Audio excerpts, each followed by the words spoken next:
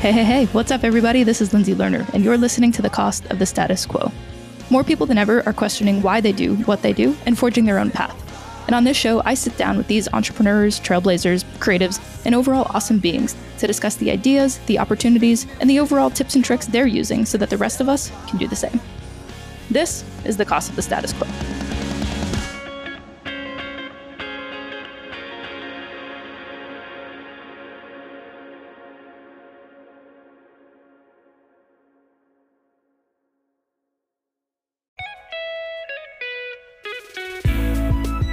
Elevate your sound game with Filtrate, the perfect upgrade for your recording or office space. Our producer Andrew has been pushing for a better recording environment. Say goodbye to basic egg crates and hello to stylish felt tiles that not only reduce 35% of ambient noise, but also show off your unique design sense. And the best part, these tiles are made from recycled bottles, making your recording space both stylish and eco-friendly. Get 10% off at feltrate.com with code CSQ10. That's CSQ10. Let's give Andrew and you, our listeners, the top-notch sound that you deserve while making a positive impact on the planet. Share your creative Feltrate designs with us and join the sustainable sound revolution.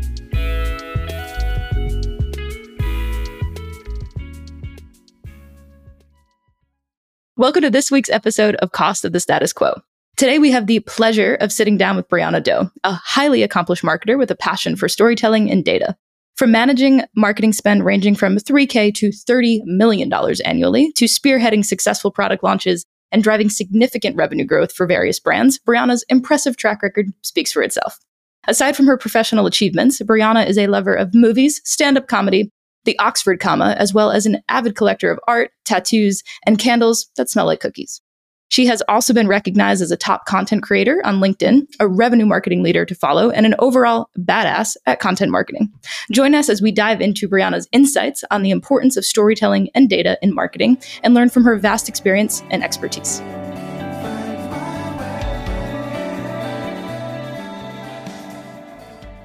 Brianna, thank you so much for making the time to be here. I super appreciate it. Of course. Thank you. I'm really excited. I've been looking forward to this for months at this point. Glad we're here and doing the thing. And today you're calling in from Arizona? Phoenix, Arizona. Yeah. You can send us some water if you'd like. We're struggling. It's dry out here. Okay. It's dry. Fair. It's very dry. Fair. And is that where you grew up? Gosh, kind of at this point. So I've been here for half my life almost. Before that, we moved a ton. So I was born in Georgia, lived in Indy, Texas, Jersey, and somewhere else that I'm forgetting. And we moved here when I was, 13. So. Wow. You're like, I've lived so many places, I can't list them all. Exactly. Yeah. But then we moved here and we settled and I stayed for college and, you just don't leave. I love it. And is there any specific childhood memories that you have that have stayed with you throughout all of these different moves and the years? Yeah. So it's funny you ask that. I have two siblings for context. I'm the youngest, so I'm the favorite, obviously. And my brother, I'm the only one, so I'm the favorite. You're the favorite. Congrats. I love that for you. Thank you. Yeah, so I have two siblings. Okay. And we're all 3 years apart. So my brother and I were very close growing up. My sister, by the time I was in middle school, I think she was finishing high school. So there's just that big gap. But my brother and I spent almost every day together when he wasn't in detention. And I've been asked this question before, and every childhood memory I can think of, he's in it. And it's more like a montage. Because I remember every summer growing up in Indiana, we would get our bikes, we would bike around all day. We would hang out with all the neighborhood kids, play hide and seek and tag.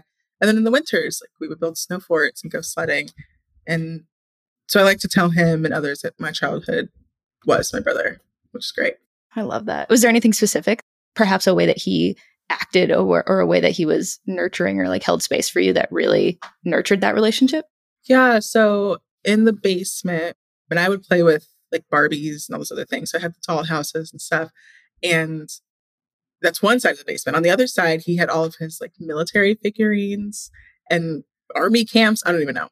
And so we worked together. We basically had two separate cities and we painted this lake in the middle on some cardboard. And he would come over, and this is a long-winded story, but he would come over with his military people and protect my city. And I would go over to his side, give fashion tips. He had his own friends and they were always nice too. But he would sit down there for hours with me and just play and like not treat me like I was an annoying little kid and not, rush to get away from me. And so I remember spending hours just playing down there with him. And that really, yeah, it showed me that I was worth spending time with. Seriously, like, you're gonna make me cry. We're 5 minutes in. Score. You win. I don't know why I'm here. Thanks. You can send my Lamborghini through the mail if you like. That's right? my price. I'll ship it. I'll ship it out. Thanks. We don't need any more miles on that. Preach. Oh my goodness. Okay. And so you grew up all over, around the world and back. And then post-college, what did that look like for you?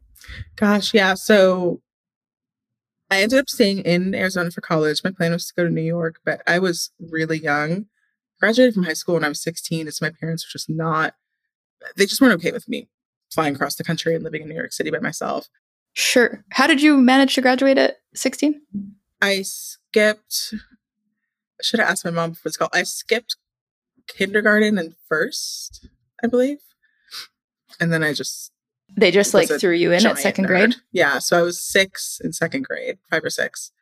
They're like, our kid doesn't need first grade or kindergarten. We're just going to... Socialization? No, she doesn't need that. Just solid. Just explains a lot. No. Thank you. Like, you make a lot of sense to me now. I really get it. I really get it now. Incredible. What was your question? I was just curious how you graduated high school at 16. Oh, right, yeah. And then your folks decided, hey, it's not a great idea to send a 16-year-old across the country to New York City, of all places. Yeah, which is a fair decision to be made. Yeah. So I went to school in state. I lived on campus. At 16? At 16, yeah. I was in the dorms. Oh my gosh. Very interesting. But I can't even imagine that. I was very aware of how young I was, like in a way that I hadn't been aware of it before. So yeah, it was interesting. So I graduated from high school. I stayed another, like a 5th year for my scholarship and then graduated. And at that point, like near graduation, I was trying to figure out what I wanted to do. So I was a photographer. I was in love with marketing, but I'd studied film. I had no idea where I wanted to go or what I wanted to do. And I just took the summer and took a step back and figured out what I was really passionate about and been a marketer ever since.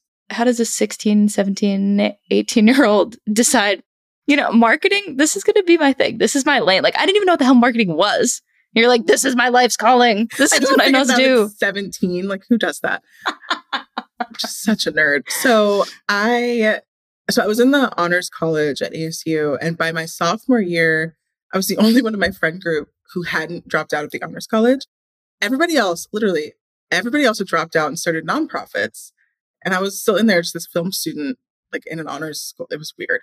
And so they were all starting these nonprofits, really great initiatives, like fighting sex trafficking and slavery and all of that. Not slavery, but you know what I mean? Sex slavery, yeah. And I was a photographer. So I was helping them with creative content and all of that. But they're new nonprofits, nobody has money. And you realize that you have no plan for marketing. And also nobody knows how to do it. So I just decided to teach myself. Like I started taking online, like fun little courses for design and SEO and all of that. And I just loved it. It was great. And I think marketing is an interesting thing too, because typically it's the final end of a process. It's like everyone goes through all of the work. They go through the product development. They go through the like building a business. And then they're like, hey, it's your job.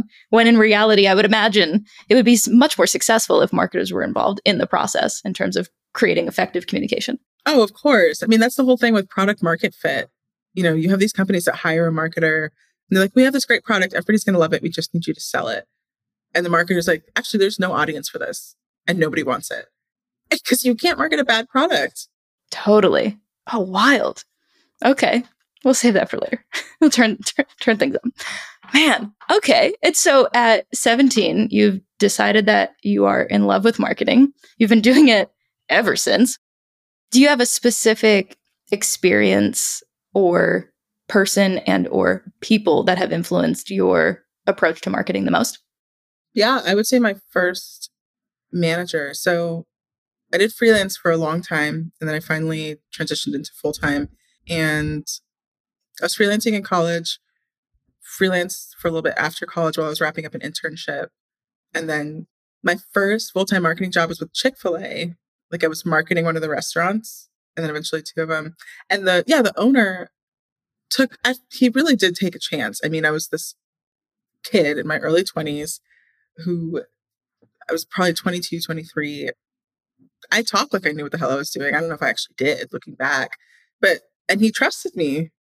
He was very hands off, almost to a fault, but I learned a lot. He put me in rooms that I don't think I would have gotten into otherwise for years. Yeah, I grew so much.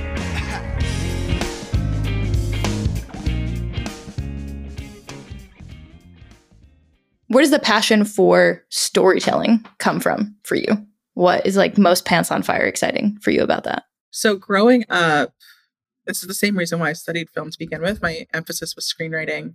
And growing up, I loved to write, like from the second. That was part of the reason why they pushed me ahead so far, let me skip grades.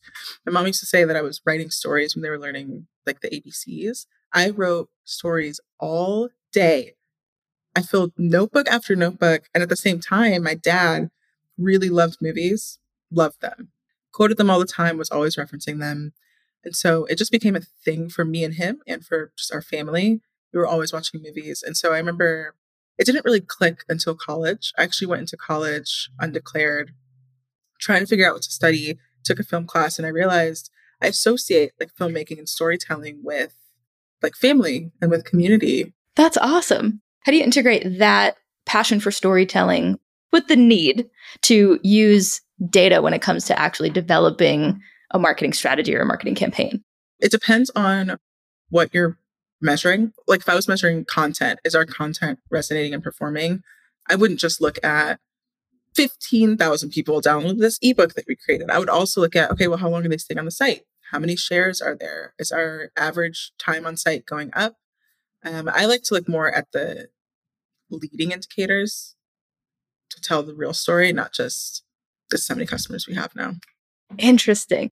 Could you walk us through what your process is for developing a successful marketing campaign? Ooh, that's a fun question. So I'm actually doing that now in my new role. I'm building everything. Hopefully my manager doesn't listen to this because I will just say there's nothing built.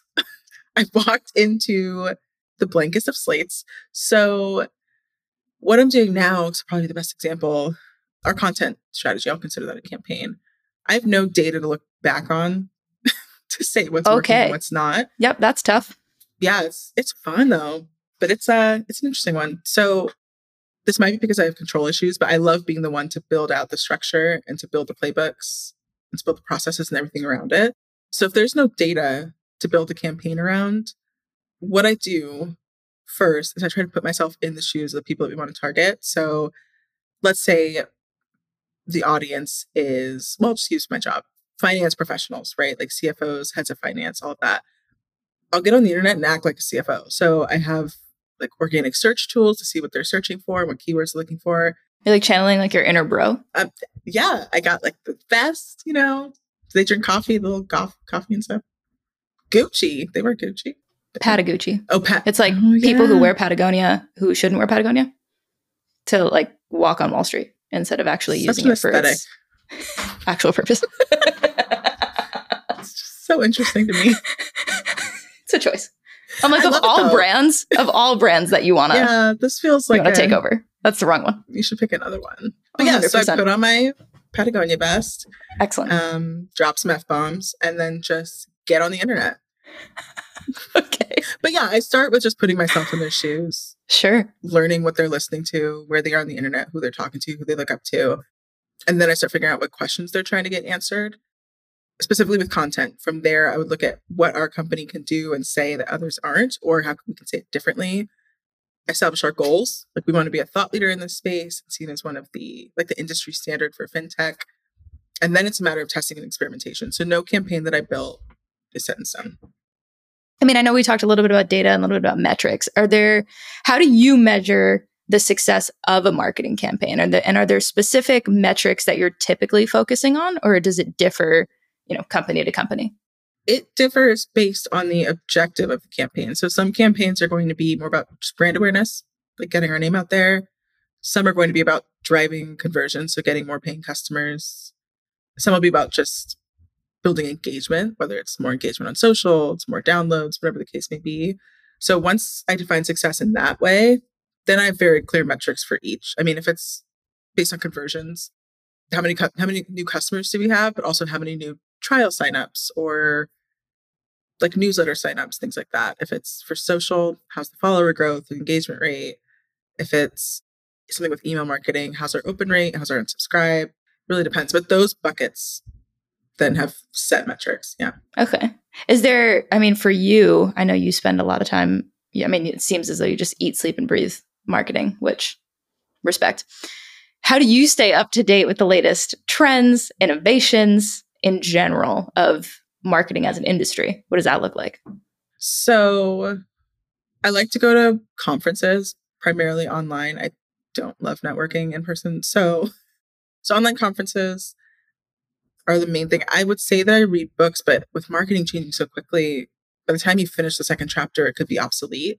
So I like to read the ones that are just about the basics, the fundamentals, not about new trends. Morning Brew, Marketing Brew. And if I need inspiration, I watch Mad Men. I wish I was joking. I have the box set. Love this. So is that a way for you, like as a woman in the field, as a Black woman in the field, you watching Mad Men, is that you just being able to just like turn your code switching abilities up to like 15? Yeah, I don't know if those ever turn off. I would say, yeah, I guess they turn off at 5 p.m. But yeah, I'm just really inspired by Don Draper. And one thing I like about Mad Men too is we have all these new technologies and apps now, right? We have TikTok, we have Instagram, we have Medium, everything. We got it. But at the end of the day, people are still the same as they were 40 years ago. The way you advertise to them is essentially the same, regardless of the medium or the format you're using. And there's something very raw and creative about that show. It just inspires me. Well, yeah, that was setting me up for a broader conversation around what it's like to work in a more historically heavily male-dominated space, especially a more heavily white male-dominated space, and how that shows up for you and the good, bad, and the everything in between. That's a good question. I mean, I'm very aware that I'm cognizant of the fact that some companies would see me as a diversity hire. But I also have reached a point in my career where I don't really give a fuck anymore. Like, if you want me to be a diversity hire, I might still work for your company depending on the salary, the benefits, what I get to work on, who I get to work with. In my mind, you have to make it work for you. But those typically don't end up being the companies I want to work for. I want to work for companies with diverse leadership teams, with a lot of opportunities for professional growth and development. Companies that think that way don't normally have that. And I will say too, I look like I'm in my 20s. I am in my 20s, but I also look like I'm in my 20s. And so I think when you take that combined with the fact that I'm a Black woman, it's easy to discount my abilities or underestimate me, which I like to use to my advantage. Ooh, tell me more about that. All right. I won't name names, but about pretty recently, before I started this current job, had an interview, made it all the way to the end, met with the CEO, and he was the most condescending person. And all I'd heard before this was how great he was. And I'm not saying it was because of my race. I'm not going to make that assumption. But I do think as a woman, it comes up regardless. He tried to minimize my achievements and act like I've never had an experience as great as it would be at this company, which isn't true at all. And one thing he said specifically was, this budget is probably not something you're comfortable with. I see that I just doubt you have that experience. And I said to him, oh, actually, I've worked with budgets that are 10 times as large, but I appreciate the size of yours. That's why I didn't get the job. And when I found I didn't get the job, I called my mom really excited about not getting the job. But I just think there's so many companies out there. I don't have to work for the ones that will discount my abilities or make me prove myself. Oh, totally. Totally. And I think that's what's just interesting. And so I guess along that, from the job hunting perspective, that is something that you've spent a lot of time dedicating to the whole internet, at least tens of thousands of people on LinkedIn so far, as well as your 17 other, soon to be 20 other side hustles. So I am launching 2 in the next few months, which is funny. Of course you are. So can you share with me a bit around what that process has been like for you to start really using your own skills and talents for yourself in a different way, especially when it comes to job hunting? So for context, I'm first generation American on my mom's side and second on my dad's. And so there isn't really, I graduated from college and my parents, very smart people, brilliant people actually. But when it comes to corporate America, I didn't really have a lot of guidance in navigating that. I also didn't have a mentor. I didn't have a career coach. I was really just winging it. And I like to say I have a colorful background, but in reality, a lot of it was traumatic or stressful. Yeah, it was hard. There was a lot that was great. There was a lot that I really struggled with. I struggled with figuring out if I wanted to specialize, what I wanted to specialize in, what's put up with, what do you not have to put up with, what's normal, what's not. How do you talk to your manager? How do you talk to a condescending manager? Like there's just so much I didn't know. And I just had to figure it out by going through it. And so for a long time, I work in content. So I've built brands I've created voices for other brands and told that story for other people, but I'd never done it for myself. And I got on LinkedIn to start telling it for myself.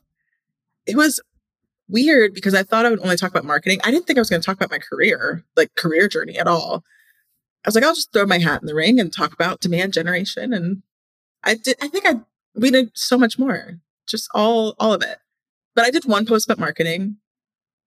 I was so bored just typing it. I was like, this is not going to work. I'm not going to talk about this. I talk about it all day at work.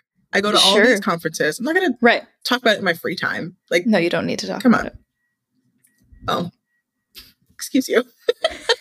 You're like, you don't have to talk about it anymore.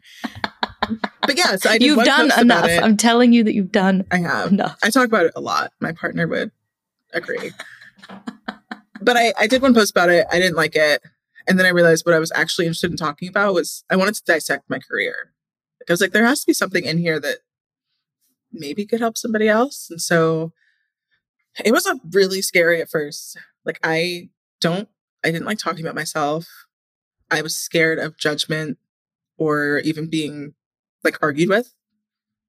I didn't feel like my opinions were very solid at that point.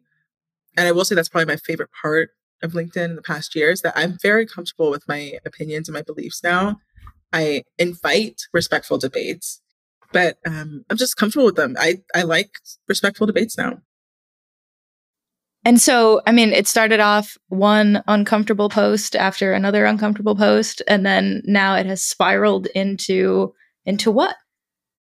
That is the question. Honestly, that's what I'm trying to figure out. There's so much coming together at once. I have 12 businesses. I don't even know what's going on half the time. It feels like a lot's coming together. I just don't know what it is yet. I was just talking to my friend about this yesterday. I don't know if I'm going to be a full-time marketer in 5 years. I have no idea. Will I be a marketing consultant and actually be able to dedicate more time to other avenues? I don't know.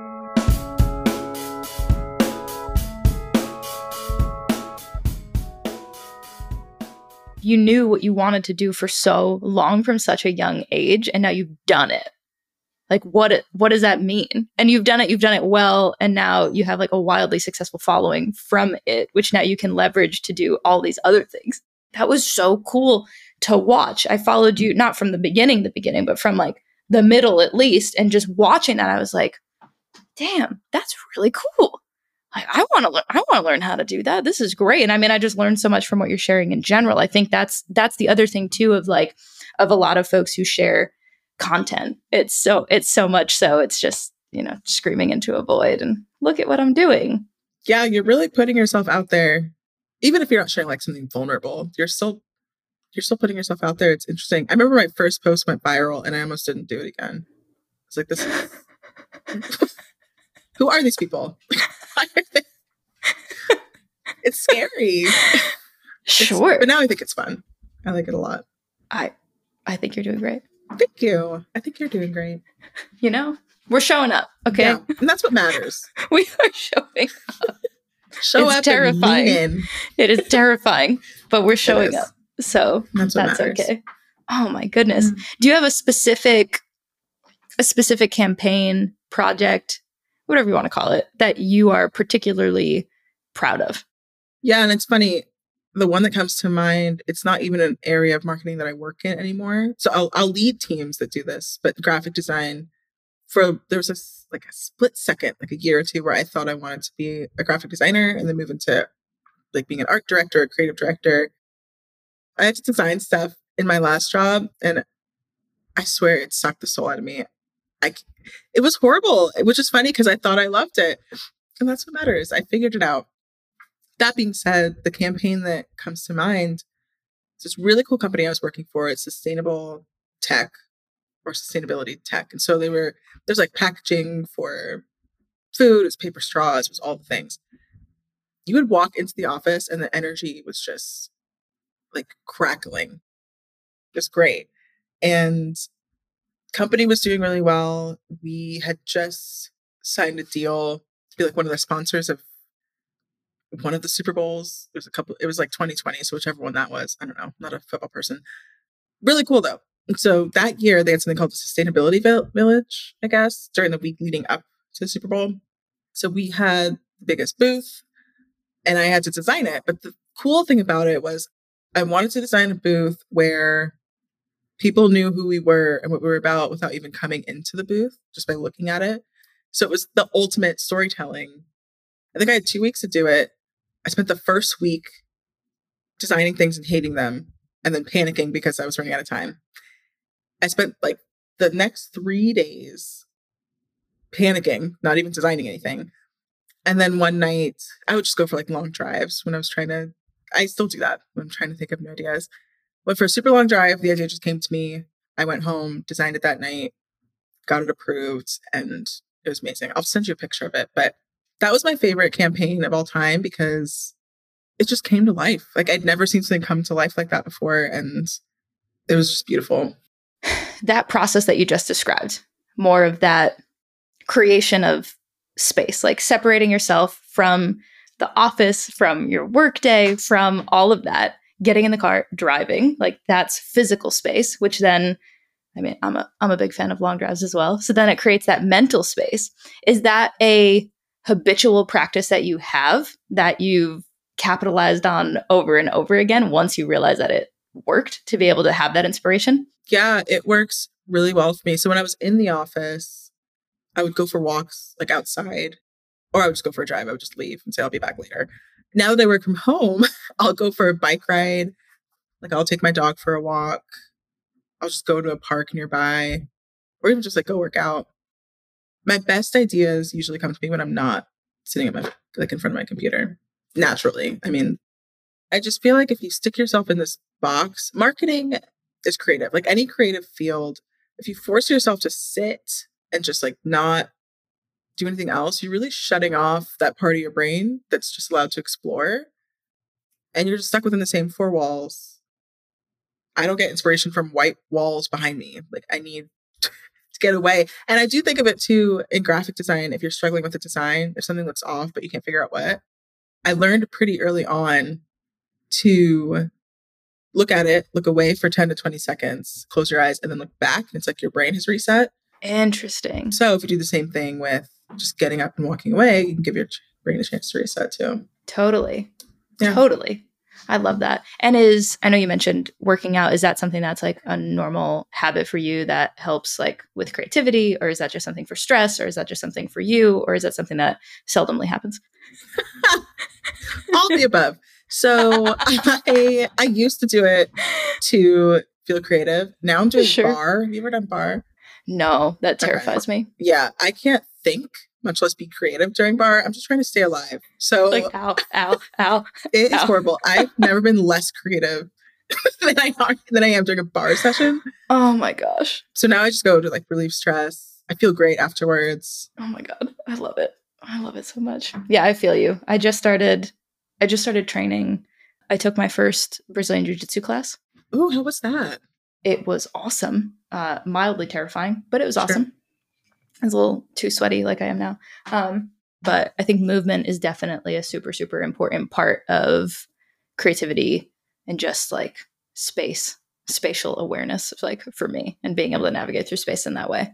And there are like very specific songs too that I can, if I can't get up and go somewhere, if I put on a song, I can write. I remember in high school and college, I would put on this one song on repeat and crank out a whole paper in like an hour and a half. It was the weirdest thing. Now I've expanded. I have 3 songs, but. Well, you need to send the songs. I need to know. Oh yeah, I'll send them to you. And I know we talked in the past, you were a punk rock kid. Still am, yeah. Do you ever really grow out of it? This. No, you can't grow out of that. No. You can't grow out of that at all. It's a lifestyle. I was always a very angsty kid. My siblings were bad kids. And I hope they listen to this because they were very bad kids and they put our parents through hell. And so I was just kind of like the forgotten kid. They were always yelling at each other. And then nobody, like, there was nothing to talk to me about because I hadn't done anything wrong. And so they'd be so focused on them. I was just alone. So I was in my room a lot. I wouldn't want to listen to the arguing. And so it started with classical music in elementary school. That was it. I was in choir. My teacher in 3rd grade, we had like an instrument testing day. And I just sat at the keyboard the whole time, the piano keyboard. So she went to my parents and told them, like, I think she'd be good at this. They bought me a keyboard. And then I taught myself piano. And so then I fell in love with classical music. And so I don't know if this resonates with you, but I always like felt a lot of similarities between classical and metal and rock. Yeah, I mean, both are really beautiful. Yeah, absolutely. Absolutely. So it was just like a natural transition. And I think there was one summer too. I already was in summer school. I was home alone and I found this music channel that just played. It's probably it's the unhealthiest thing. It played rock music 24/7.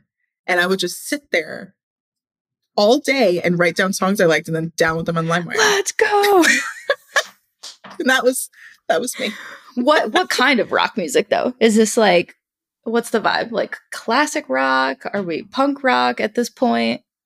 What was that channel? Your 24/7 channel? I need to know. It was everything from like 9 Inch Nails to My Chemical Romance to like Demon Hunter. Oh my gosh. Yes. Yes. I had always heard about Warped Tour and like that whole scene for a long time. And I remember asking my parents, like, hey, like, can I go to this? And they were like, no. So the irony of the fact that the first tour managing gig that I ever had was Warped Tour was hilarious. I love that. When I got there, I was like, oh, whoa, like, this is why they said no. Yeah. I get it now. And this was before, like, I didn't have any tattoos. I was just a little baby. And I stuck out so badly. So badly. I literally, there was a fanny pack involved. Like, it was not, it wasn't, really I know. Stuck out. I sure did. Really stuck out. I sure did. But I love that for you. And that's very poetic. It's kind of full circle, you know? And I think that's great.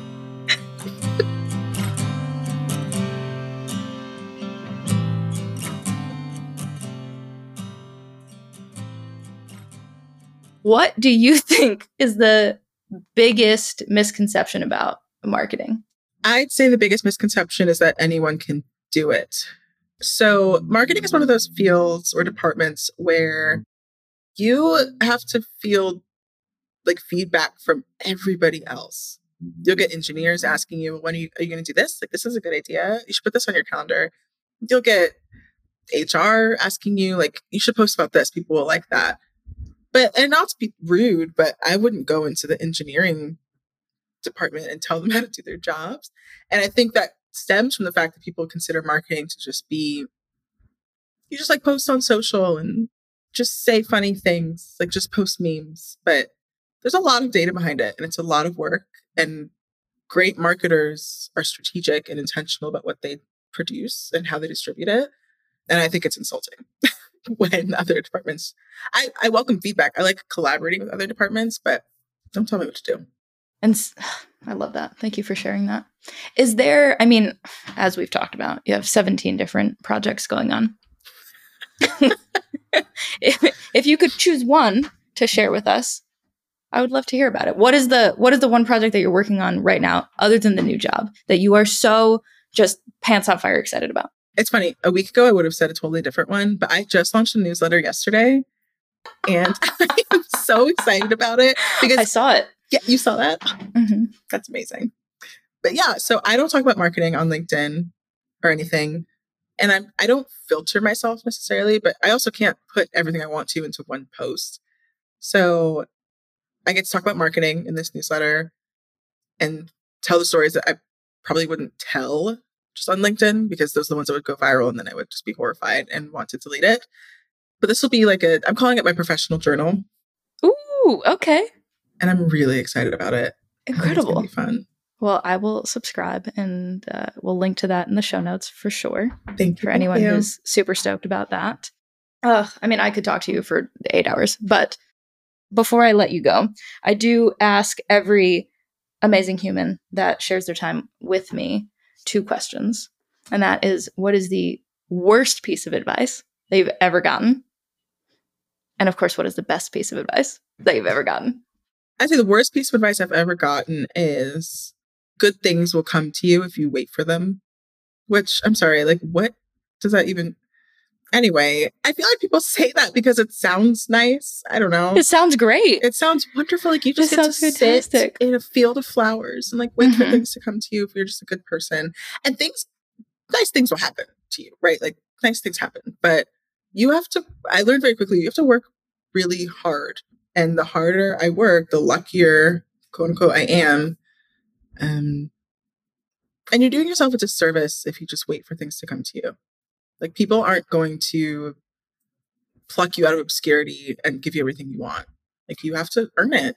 That's something that I've been thinking a lot about lately is how do you create the space to focus on those things that you're really pants on fire excited about and doing that work. And then by doing that work that doesn't necessarily feel like work, that's, I think, I would argue where that magic happens and where all of the serendipity and the luck comes from is from those moments. That's a really good point. That's a really good point. Because if you're doing so many things, but you're not really passionate about any of them. Because you could be working and you could be hustling and grinding and you can be doing all these things and just whatever that is. Yeah. Yeah. And you could be just so focused on like, well, I need to make this sale and I need to do that and I need to build this thing and that thing. I feel like that the comment around serendipity and the comment around just letting things exist is more around focusing on like the work, the quote unquote work, the thing that like really just like lights you up. Yeah. Well, I love that advice. I would take that advice. Like, yeah, that sounds great. Like a small tweak. Just a little tweak. Just a minor reframe. But no, I think that's spot on. Like, totally. Well, that's the whole saying, right? If you do what you love, you never work a day in your life, which I don't know if I agree with that. I love marketing and sometimes I want to throw my computer off the balcony, but I love what I do. And so that's why I come back every day. Yeah, no, 100%, 100%. And so what's the best piece of advice? What do you got? Okay. So I promise this will make sense when I explain it, but in high school, when I was learning how to I was 16. So in college, when I was learning how to drive. When you were 12. Great. Yeah. So freshman year of college, I'm learning how to drive. And that statement is fantastic. Yeah, that was interesting. Amazing. Okay. Very odd. So when I was learning how to drive, I was really stressed. You're driving like 2 miles per hour. Cars are behind you. I used to, instead of just merging lanes, I would stop in the middle of the lane and then slowly inch over. It was horrible. And always panicking about what other people were thinking. And the teacher, the man with the clipboard, he told me, he said, none of these people, if you get in a wreck, none of these people are going to pay your bills. Like they're not going to pay for the medical bill. They're not going to pay your insurance. So focus on you and don't let other people and how they want you to drive affect how you drive unless they're going to be one paying your bill. And so I took that and yes, I applied it to driving, but that man changed my life and he still doesn't know it because I apply that to so many areas of my life. Like if they aren't the one paying my bills or they aren't the one that would do the work or they aren't the one that are doing what I want to be doing, I don't need to worry about their opinion. And I think that's a really important mindset to have in general. Just focus on you. Thank you so much for sharing all of your tips, tricks, habits, genius with us today. I'm so stoked. I need to have you back 12 more times, and I can't wait to keep following all the things that you're working on. I'll share all of them in the show notes so everyone else can as well, and you rock. Thank you so much. This was great. I'm going to block off every Friday so we can just talk about this and have this conversation every week. So let me know.